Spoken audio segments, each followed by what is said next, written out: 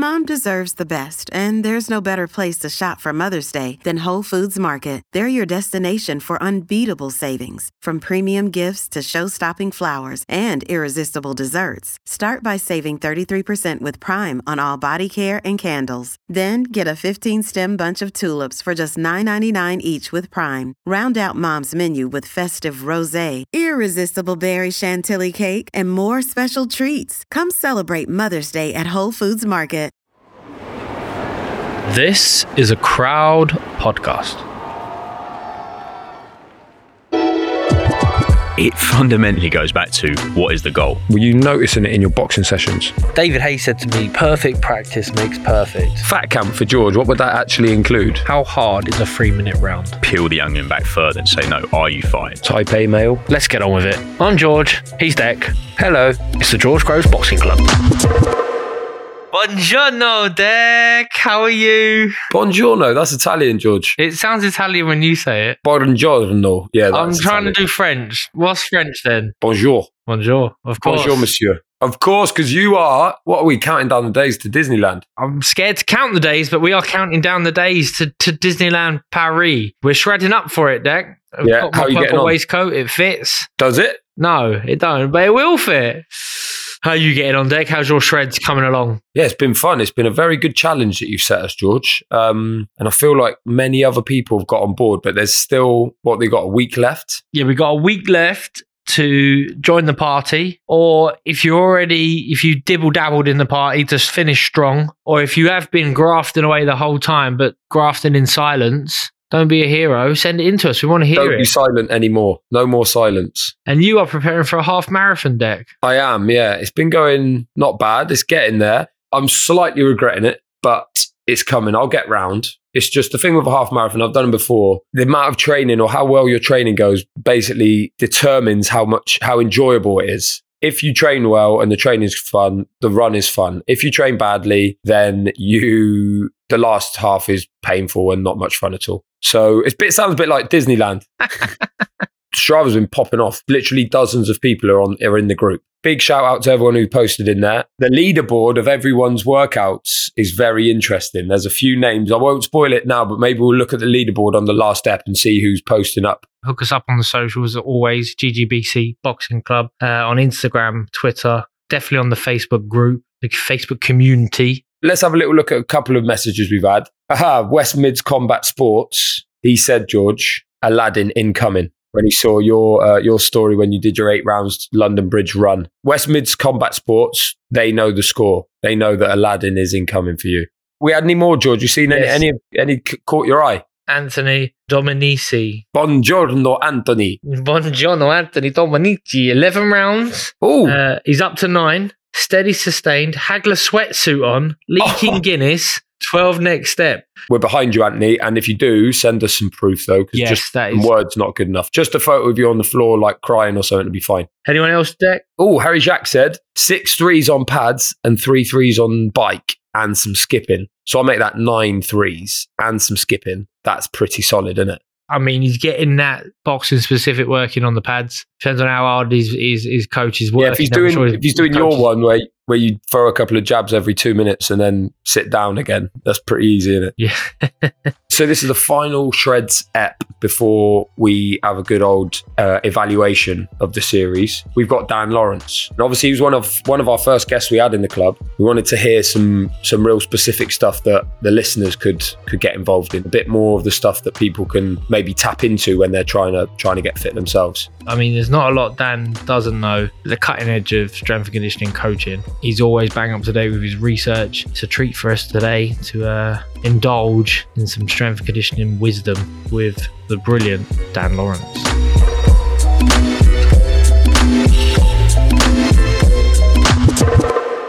Thanks for coming in, Dan. Great to see you. How you been? Been well, yeah. Thanks for having me, guys. Have you been to the gym today?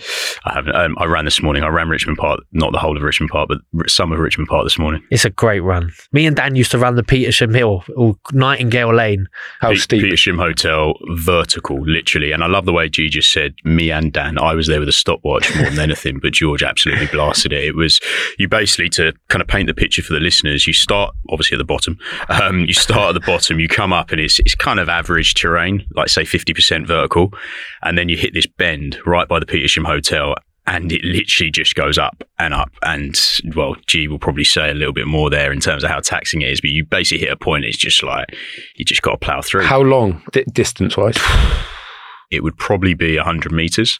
Your heart and lungs are screaming, your legs are screaming, as Dan says, as you turn that bend and you're like, oh, and then you just got to plough on, like hope for the best. But then it almost feels like it does another little steep kick just before you're trying to reach for that lamppost at the top. I like Dan, and I needed a strength and conditioning coach. I was training pretty much exclusively with Adam Booth and guys that Adam Booth would bring in, and I just felt like I needed a little bit of a separation there, a breakaway of my own sort of thing. Strength was something that I knew was important. I'd worked with really good strength coaches up until that point in Pete Marcarciano, Jez Wilcox, and maybe a few others. But saw Dan. Dan was keen. Dan was up for it. And we were lucky enough to train in the RFU gym, which is a part of, it's like a little private gym for the rugby players at Twickenham Stadium. It was hilarious in there. They'd have like 95 kilo dumbbells. And I go, Dan, get me one of them. He's like, no, you get one of them. You couldn't even get them off the rack. They were that big. At that point, were you a bit of imposter syndrome? You think, fucking hell. Still get that every day now. Yeah. Honestly. Even then, you're like, oh, Christ, he's just about to box Carl Froch for the world title in a fight that everyone's written him off in already. And you're like, I've got to try and strengthen him here.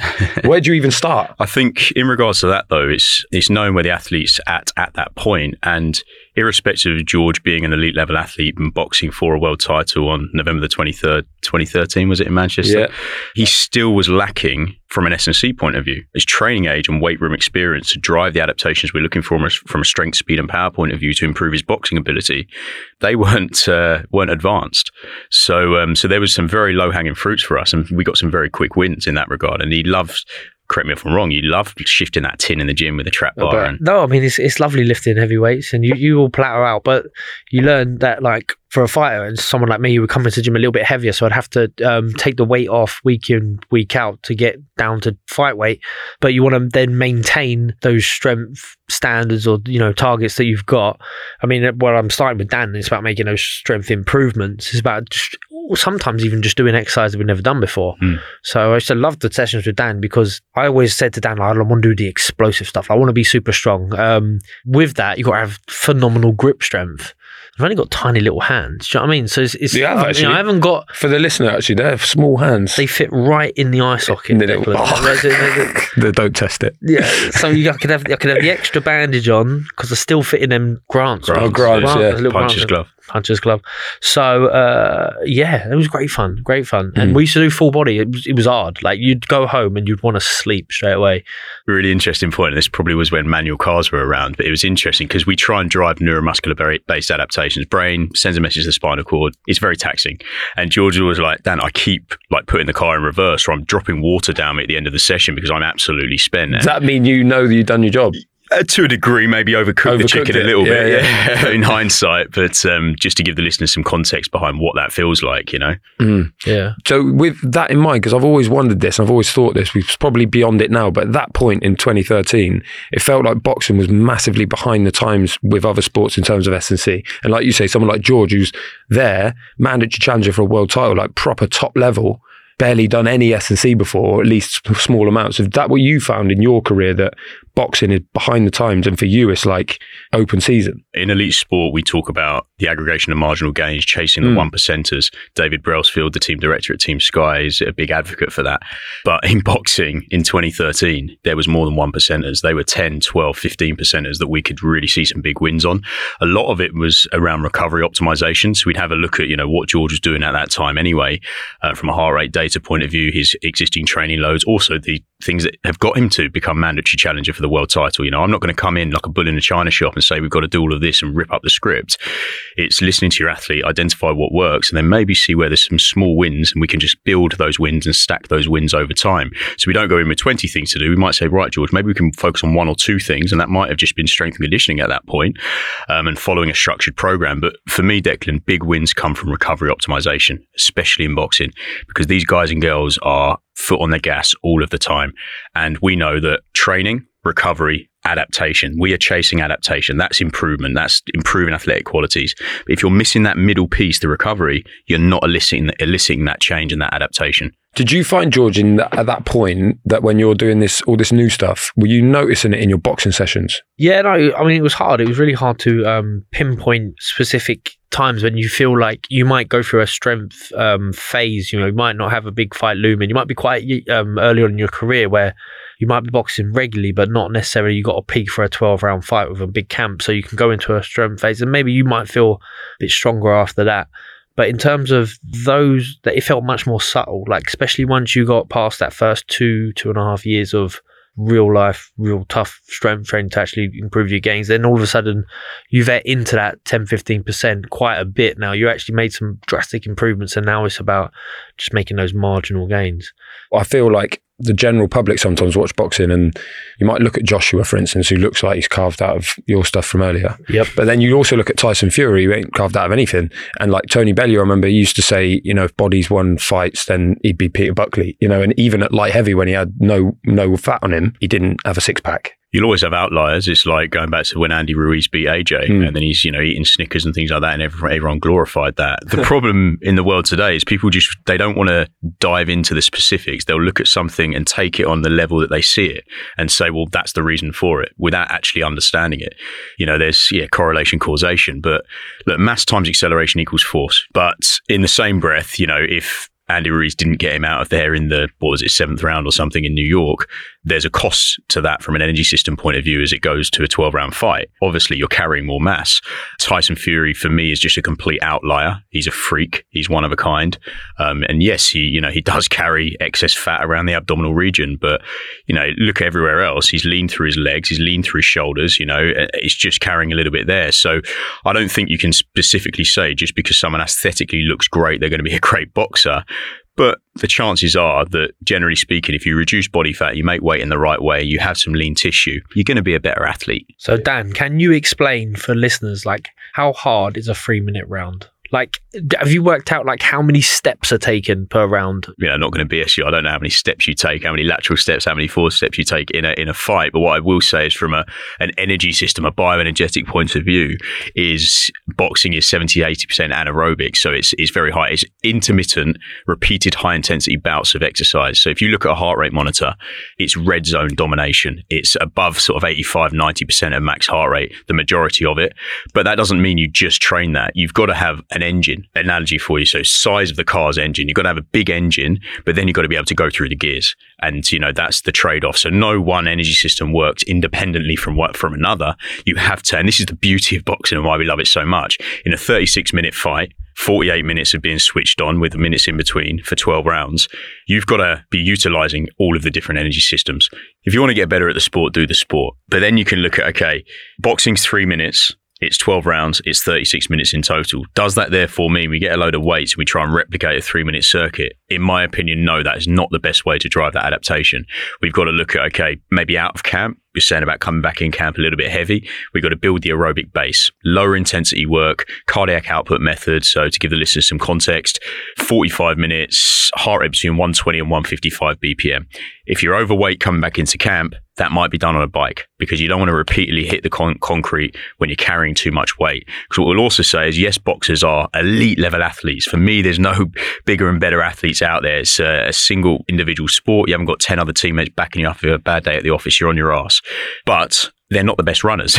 They're not technically, biomechanically the best runners. So if you are overweight and you're hitting the concrete for 10, 12, 15 miles 3 times a week, then likely you're going to injure yourself over time and you're going to, wear yourself out. So yeah, going back to that is improve the size of the engine and then start working through the gears with more specific work like what we call high intensity interval training, sprint interval training. I think there's, if you want to get better at the sport, do the sport, but there's also other more specific things you can do to drive the physiological demands of the sport. Step seems like quite an old school method and, chasing chickens, stuff like that. Is there a value in going to an abattoir and punching half a cow hanging off a hook? No. Something John Ryder says is old school values, modern methods. Ooh. It's like your values put it on a be t-shirt. Old school. Yeah, we actually have put it on a t-shirt. Shout out to Athletes Only over there in Scotland who put that on a t-shirt for us. Yes. We'll get you one. Old school values, modern methods. Like you've got to merge the two. It's got to be a merging of taking those values, taking all of that, spit and sawdust. Like that's what it's boxing. You're punching each other in the face, But in the same breath, we can drive that with some actual studies and science and research together. That's the way to get a winning formula. It fundamentally goes back to what is the goal. Don't just do this for the sake of doing it. Otherwise it's just aimless. What are we trying to achieve? So even now, like we'll use Kaiser rotational wood chops. Well, yeah, you could absolutely use a hammer to do that because it's working that sling system. It's working that rotation. But like a medicine ball may be better because there's no deceleration component. What are you always taught, George, to punch through a target as any boxer is from such a young age? Well, the great thing about medicine balls is you can literally release the medicine ball. So there's no deceleration. There's no slowing down before end range. So in terms of specific demands of the sport, then there's a place for that for sure. What about skipping? Because skipping seems to always be a sort of bonus. It's very old school and it's just like, well, boxers skip, so just do some skipping. Again, if I look at the breakdown of what is going on with skipping, we're looking at the muscular tendon unit of the ankle, we're looking at ground contact times. Well, now let's paint the picture of George stepping back out of range and coming back in with a counter right hand. What goes on the floor there? Well, we look at the ankle complex. That's a quick ground contact time to then transfer energy the way it came. Skipping is what we call an extensive plyometric, repeated boom, boom, boom, boom, boom. And you want to be stiff on contact because if you bleed energy and you don't have sufficient stiffness on contact, that can be the difference between you landing a shot with a counter and not. That could be the Billy Joe Lemieux of when he went like that and he was long gone type thing. So I like skipping. Look, from a warm-up, get blood circulating around the body. I think from a psychological point of view, George probably tell you better on this, is he's in the gym, he's looking at the other fighters, he's mentally preparing for what's about to occur.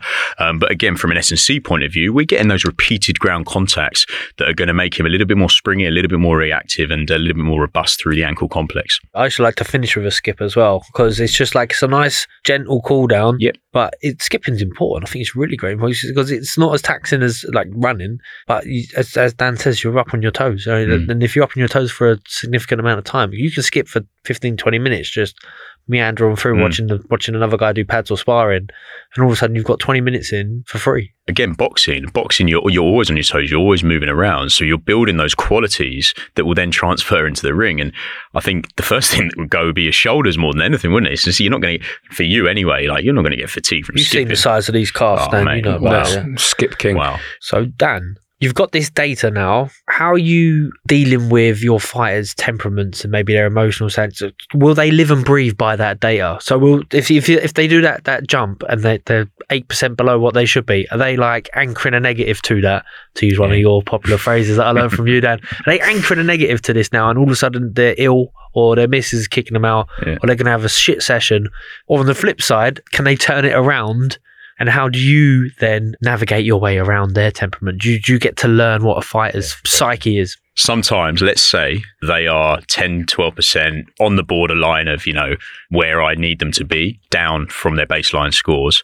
You know what it's like with objectivity and data. The first time you do it, they'll look straight over, like, what did I get? But then, like, John Ryder wears a Whoop. So a Whoop is like, it looks at sleep, it looks at HRV, and we look at the data on that. Fundamentally, these guys and girls are probably in a chronic state of fatigue, okay? It's just about, pulling them back as much as possible and optimizing recovery as much as possible. Look, this is elite sport, and if there's something out there that could give us an edge, I'm going to use it. I'm Sam Warburton, and this is Captains, a new podcast that gives you the inside story on how the most successful teams come together, grow, and ultimately win. I know I'm not the best golfer ever played the game. I know I'm not the best captain that ever captained, but I do feel like I moved it to a new level. Each episode, I speak to the biggest names in sport as we compare notes and share stories about what it's really like to wear the armband at the highest level. I was dead behind the eyes. I never thought I'd play for England again, let alone captain them again. And that for me was darkest it ever got. We'll hear about the good times. Just before I lifted the trophy, I closed my eyes and then lift it, and sometimes I do reflect and I think, did it really happen? And the bad. One of the only times I've ever broken down, just cried in the interview. Armband on, headphones in. Listen to Captains with me, Sam Warburton, on your favourite podcast app.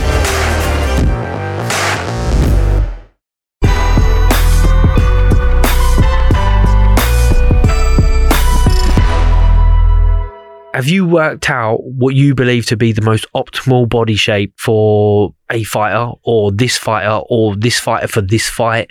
Is it important that they have bigger arms, or is it important that they have sharper legs? You know, we drive performance. Performance is the number one goal. Aesthetics are a byproduct of performance. In terms of the biceps, I know you must say that tongue in cheek. No, we obviously don't look at that. What we do look at is stylistically. You know, with this conversation we had with the boxing coach, is let's say want to sit down on your shots a little bit more in this fight, plant your feet, earn his respect with your own power early on. Well, that then feeds into the strength and conditioning to say, okay, in that kind of 90-90 lunge split squat style position, we need to be able to hold that base, you know, and then be able to transfer shots and transfer energy through the kinetic chain from foot to fist. So that then might feed into, okay, we might then bias more single leg loading like split squats as opposed to like your bilateral loaded exercises like deadlifts and squats. So that we do, but no, we don't measure the biceps. And the follow-on question will be then, do you have fighters that, because obviously it's sort of weight-governed sport, where you're always conscious of, right, they're just going to throw size on straight away.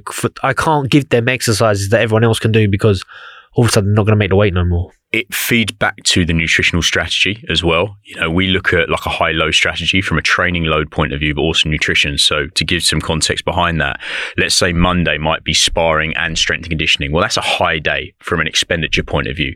So nutritionally, hand in glove, we need to then fuel that specific day. So that will be a high day from an intake point of view. But then Tuesday, let's say it might be a low intensity run, and I don't know, they might do some soft tissue work with the therapist. Well, that's a low day from an expenditure point of view. So that therefore means that's a day that we can start tapping into making weight. But in terms of putting on muscle mass, do we bias certain exercises? Look, certain exercises are going to create more tissue change and damage and create more DOMS, delayed onset muscle soreness and fatigue, like split squat movements, generally speaking, as opposed to a trap bar deadlift. So again, it goes back to what is the goal. But we do see almost like a pendulum shift, like early on in camp, or even if we're not in camp, we can bias some building robustness, building tissue tolerance, maybe increasing the rep range, and the load might be low to moderate. And then we might manipulate tempo. We might do slow controlled eccentrics, which we know creates, you know, a lot of muscle damage and a lot of fatigue. But then as camp begins properly, we then might look at more strength and power based adaptations. So we take the tissue change we've done in more of what we call a hypertrophy phase, improve muscle cross-sectional area. We then go into strength and power, where we try and raise up a limit of force production, increase the size of the car's engine, but then also work more kind of power dominant movements as we get closer to fight night. So it depends on the athlete. Some are more prone to building muscle, but in the same breath, because of the nutritional strategy, we don't really overly concern ourselves with them putting on too much tissue. George, you phoned Dan and you said, can you come and do my new podcast? Dan, what if you'd answered and George had said, I'm coming back? Let's role play this deck. Wow. I've only got 10 weeks. Fucking way out of shape, mate. What do you recommend? What shall I do? First of all, shall I go with it, and will you help me? I think the first 4 weeks, if you don't mind me saying, would be fat camp, and we get a bit of tin off, and then we focus on the other qualities from there on in. Fat camp for George, what would that actually include? Would he be running? There probably would be some running. Would there be running 4 times a week at 8 miles or 8K even a time? No, absolutely not. Too much stress on the joints. So we can say, how do we get and drive that adaptation without the negative impacts, I suppose. So no, we'd probably do a lot more bike work and off-feet work and getting punching. And the main main manipulation would be around nutritional strategy as well. But it doesn't mean we're just going to follow a crash diet. It means, again, fuel for the work required. Dr. James Morton of Liverpool John Moores University, great research paper, is on the hard days, we fuel him. And on the low days, we'll underfuel him to help him make weight.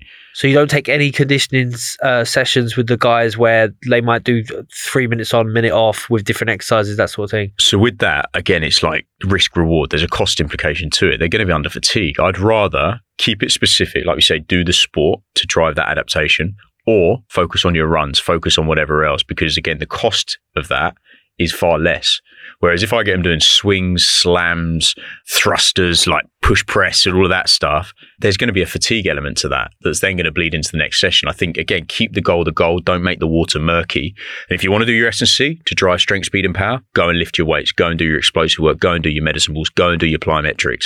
But then if you want to, get better at the sport, either do the boxing or then do your energy system work. I really think you need to separate the two, because it just gets a bit messy. Could you get someone to punch harder in a training camp, i.e. they come with you at the start of the camp and they come out the back end of it for their fight and they're a bigger puncher than they were at the start of it? So without doubt, I think, if you want to punch hard, but also the S&C certainly plays a role, and merging the two together, that's how you'll punch harder.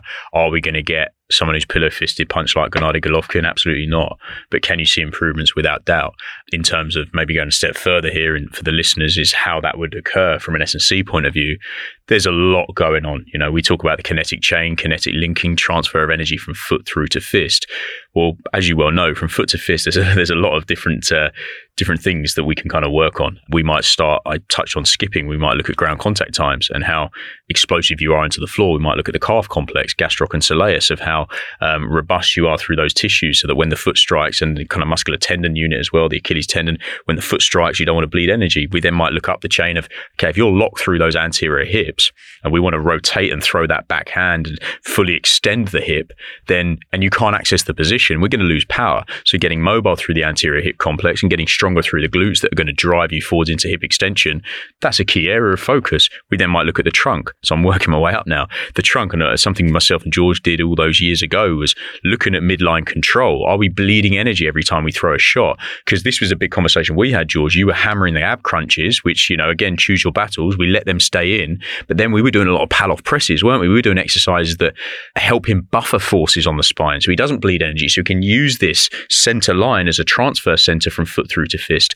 And then we kind of look at, what else goes on. The lats, the shoulders. Obviously, shoulders, as George knows, are a very prevalent area for injury for boxers, because they're always in this rounded kyphotic forward head posture. So doing as much preventative work around the scapula to build eccentric control and stability around the shoulder complex is very important, especially when they throw that backhand, because there's high forces going through there. And then we can even look at the tricep. The tricep extends the elbow joint. So when they're throwing that shot, that might be the last, that and grip strength as well. You spoke on grip strength earlier, George, is the direct correlation between grip strength and shoulder stability. So if we can improve grip strength, the shoulders then potentially become more stable via the principle of irradiation and co-contractions. So yeah, there's a lot that goes into it there. That's a kind of rough surface level take on throwing a shot and building power. You said to punch hard, you got to punch hard. First of all, how did you learn to punch hard? You have to drill it over and over again. David Hayes said to me, perfect practice makes perfect, not practice makes perfect. So if you're going to do it properly and do it, whether you buy into the 10,000 rule or whatnot, but it's repeated, repeat. It becomes that muscle memory maybe, that you just know how to do something. It's supplementing it with strength work, or something along those lines. I should love throwing the med balls. When we do the med ball throw, it's quite punch specific, and you've got that, that maximal output. There's no deceleration. You just release the ball. We've been doing that right from the start of my career. I was doing that with all different trainers, and that's a great exercise. That's a really great. I remember being in the third space, which ain't far from here, with Jez Wilcox, and they got a judo room there. It's a matted room. And we used to go in there and just try and break it, throw med balls up against the wall. But that would be complemented with a heavy upper body lift. So you'd go from that straight into something really explosive. And it was quite punch specific, really, that exercise. So then you can have that correlation to then putting it into pad work, and then sometimes it's hard to punch properly on a bag, but you can do it on the bag maybe, and then put it into sparring. But what George said there, the complex method exactly, is doing a heavy lift. So let's just say a trap bar deadlift, for example, 85-90% of 1 rep max to drive force production. You then have a short recovery. Research is varied in terms of how long the recovery should be. Then you go into an exercise that mimics the same joint angle characteristics. So for example, like a counter movement jump, an explosive jump. So visually it looks very similar, but actually on the force velocity curve, you've got one that's driving high force and the other that's more kind of velocity dominant. And there's something called PAP, post-activation potentiation, which means you take the heavy lift, the force production qualities, and then it drives into the jump, and you can supposedly jump a little bit higher. How hard is it to know yourself and be like, I'm not on it today? Or were you just sort of conditioned to be like, I'm fine, I'm 100% know what you're talking about? I think as a fighter also, you just got to be like, go with it, man. How do I feel? It's a sport that, you have to build up that resilience and that toughness, and it's not just always about, having those perfect scores. They're a great indication of how you're thinking and feeling, and it's a boost along the way. But ultimately, anything can throw you off, Dan, can't it? Anything. You got this sparring session coming up, anything can throw you off. Even just a slow start, you haven't warmed up properly. Then you might be, if you want to be that person who's going to look to blame, Dan might be the perfect bloke to blame. It's like, look, you trained me too hard yesterday, and I was 10% down on my vertical jump before I started. And you're throwing poor Dan under the bus. Do you get much of that? My athletes, thankfully, because you alluded to it there, like, yes, to the external public, they'll be like, nothing will faze me. I'm fine all the time. But that's not what a team does. A team has to peel the onion back further and say, no, are you fine? Because I need to know this information, because what you say to me now will factor into what we do. So that comes with trust, communication, getting results over time. But George is right that fundamentally these are boxers, like, get on with it type thing. You've got to learn your fighters, but also you've got to learn how fighters in general are operating. Exactly, yeah. And that takes time for sure. It's understanding the environment, having that open line of communication. And actually, another one would be Josh Taylor with Ben Davison. Ben was brilliant, for that Ramirez fight over in Vegas when he became undisputed champion of the world. Let's say he had 12 rounds sparring programmed, and Josh won't mind me saying this, his sleep is a real issue for him sometimes. And sleep's our biggest recovery tool that costs absolutely nothing. Well, if this is a type A male who's like foot on the gas all the time, which he is, and he's a big thinker, well, that's going to be an issue, because over time that's going to mean he's going to burn out. It's a fact. Like, there's no way you can't sugarcoat that. So I'd then say, okay, Ben, look, just let you know, and I've got all of his data, that he's had 4 hours sleep last night, and you've got 12 rounds sparring scheduled. I think it would be a time to, if the first few rounds aren't going to plan, we might pull that on 6 rounds, and he'd take that information on board. But for me, that's what a team does. It's an athlete-centered model, and you've got collaboration and communication between each other piece. Type A male? Just kind of million miles an hour, foot on the gas, like keep going forwards all the time. If we go a step deeper and we look at the autonomic nervous system, you've got 2 branches to that. You've got parasympathetic and sympathetic, right? Sympathetic is fight or flight. Before a fight in the changing room, you want to be there. But then as soon as you've done that fight, or as soon as you've done that tough training session, recovery has to be the number one driver. So then you want to make that shift into a parasympathetic state, rest or digest. And that's where breathing drills might come in. That's where sleep comes in. And that's where you want the brain to go away from that boom, boom, boom, boom, boom, million miles an hour to start bringing things back down. And it's choosing when to flick the switch. How do you flick the switch? Through various drills and strategies. Yeah. Like, we go very deep into this, Declan. It's a great point. Like, in a pre-fight changing room, I'm even looking at the playlist. Myself and the fighter will put a playlist together, and we'll look at the BPM of the music. We don't want to be, as soon as you walk in the changing room, let's say it's a 10:30 ring walk or first bell, and then we might get in there at 7 p.m. If we get in there at 7 p.m, someone puts some trance on, bloody hell, you've got to keep that fighter up for a long while. And then you take your ergogenic aids too early, your caffeine and all of that. Well, then you've got an issue. So we might start with some lower stuff, some slow stuff. We might even start with no music and everyone just talk. But then, when maybe 9 p.m. hits, they're getting gloved up, or they're doing actually what we do is where they do their warm up with me. That's when we flip it. I'm like, right, change the music now. Then we start really livening them up, and then we'll do our first caffeine shot, let's say 45 minutes before first bell, then they'll have the other one 15 minutes before first bell. So there is an art to that in terms of how to shut off outside of the fight. At the end of the session, we do some breathing drills. We'll elevate the feet, we'll lay down, we'll do some basic belly breathing with some of them. It might not work with others. I appreciate that. And that will just start shifting that state. And then even just educating them, like in the car on the way home after the gym when they're going and so recovery is the main focus with sleep. Don't go in the car and start playing some fucking techno or hardcore house, because that defeats the object. Play some mellow magic or whatever it is, and then go to bed. Dan's let mellow magic. It's amazing. He's listening. You look like a mellow magic man. You're talking about like optimization, and you want to be, especially with a strength session, you want to be hitting the top end of your numbers and stuff like that. Is there any moments where someone's turned up, you tried to do the session, it's like, it's not happening today, go home? Something we say in strength and conditioning is don't be married to your program, especially in combat sports. There's lots of stresses that are out there. We can talk about training stress, social media stress, media obligations, having a row with their missus, whatever it may be, it goes into the same bucket. Something we do to go a step further than that, we have an element of both subjectivity and objectivity. So we do a subjective wellness questionnaire, which is 4 or 5 questions. How did you sleep? Anyway, rate that out of 5. That goes into the kind of app that I've got. And then we look at the objective side. So we look at 3 jumps and it monitors neuromuscular readiness. So we have his score initially. And then if there's like a 12 to 15% decrement or reduction in that score, that might lead to future conversations. And it's really sensitive as well. How often are you doing this test? At the start of every session. It's only 3 jumps. Every boxer. 3 jumps. And the questions as well. Questions as well. Amazing. It has to be, because that then, and also what we say, we don't just take that data to say, right, rip it up, see you later. That would just lead to another conversation, right? Is there something you're not telling me? But then it might mean that we don't just say go home. We say, okay, let's just say we've got 5 sets of 5 at 85, 90% of 1 rep max. So heavy flipping work, which George will tell you is very taxing on the central nervous system. It might be we do 2 sets of the same. So we drive a little bit of a stimulus, get out, recover. So yeah, we call it auto-regulation. We base the athlete on how they are and how they present on that specific day. Because what I'll also say is it's not just about the strength and conditioning. We can't just look on a micro level entity. We've got to look on a macro level, bigger picture. And what if they've got sparring the next day? That's the main thing. Keep the main thing the main thing. What we're doing feeds into the bigger picture. Thank you, Dan. I really enjoyed it. I can't wait to listen to it back. I'm sure I've learned something about you today that I didn't otherwise know. Fancy getting in the gym, getting on that hill. Brilliant. Thanks for having me, chaps. Dan Lawrence never misses. I'm feeling inspired for one last little push.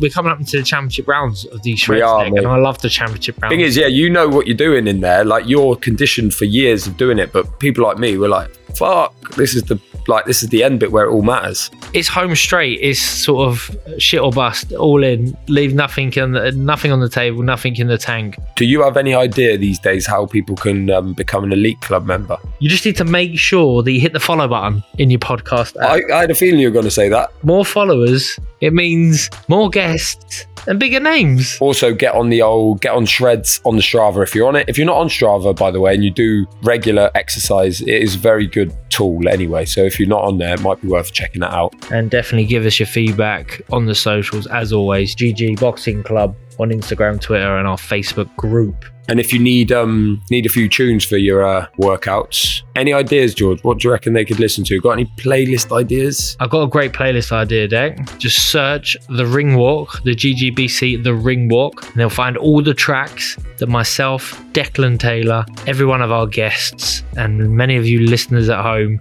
have pitched in as some gym bangers, ring walks, just something to get the blood flowing, the juices pumping. Do you know, a few people have actually messaged about, where can I find the ring walk? I can't find it. A good place to start, go on the Twitter page, the GGBC Twitter page, and there is a link tree in the profile.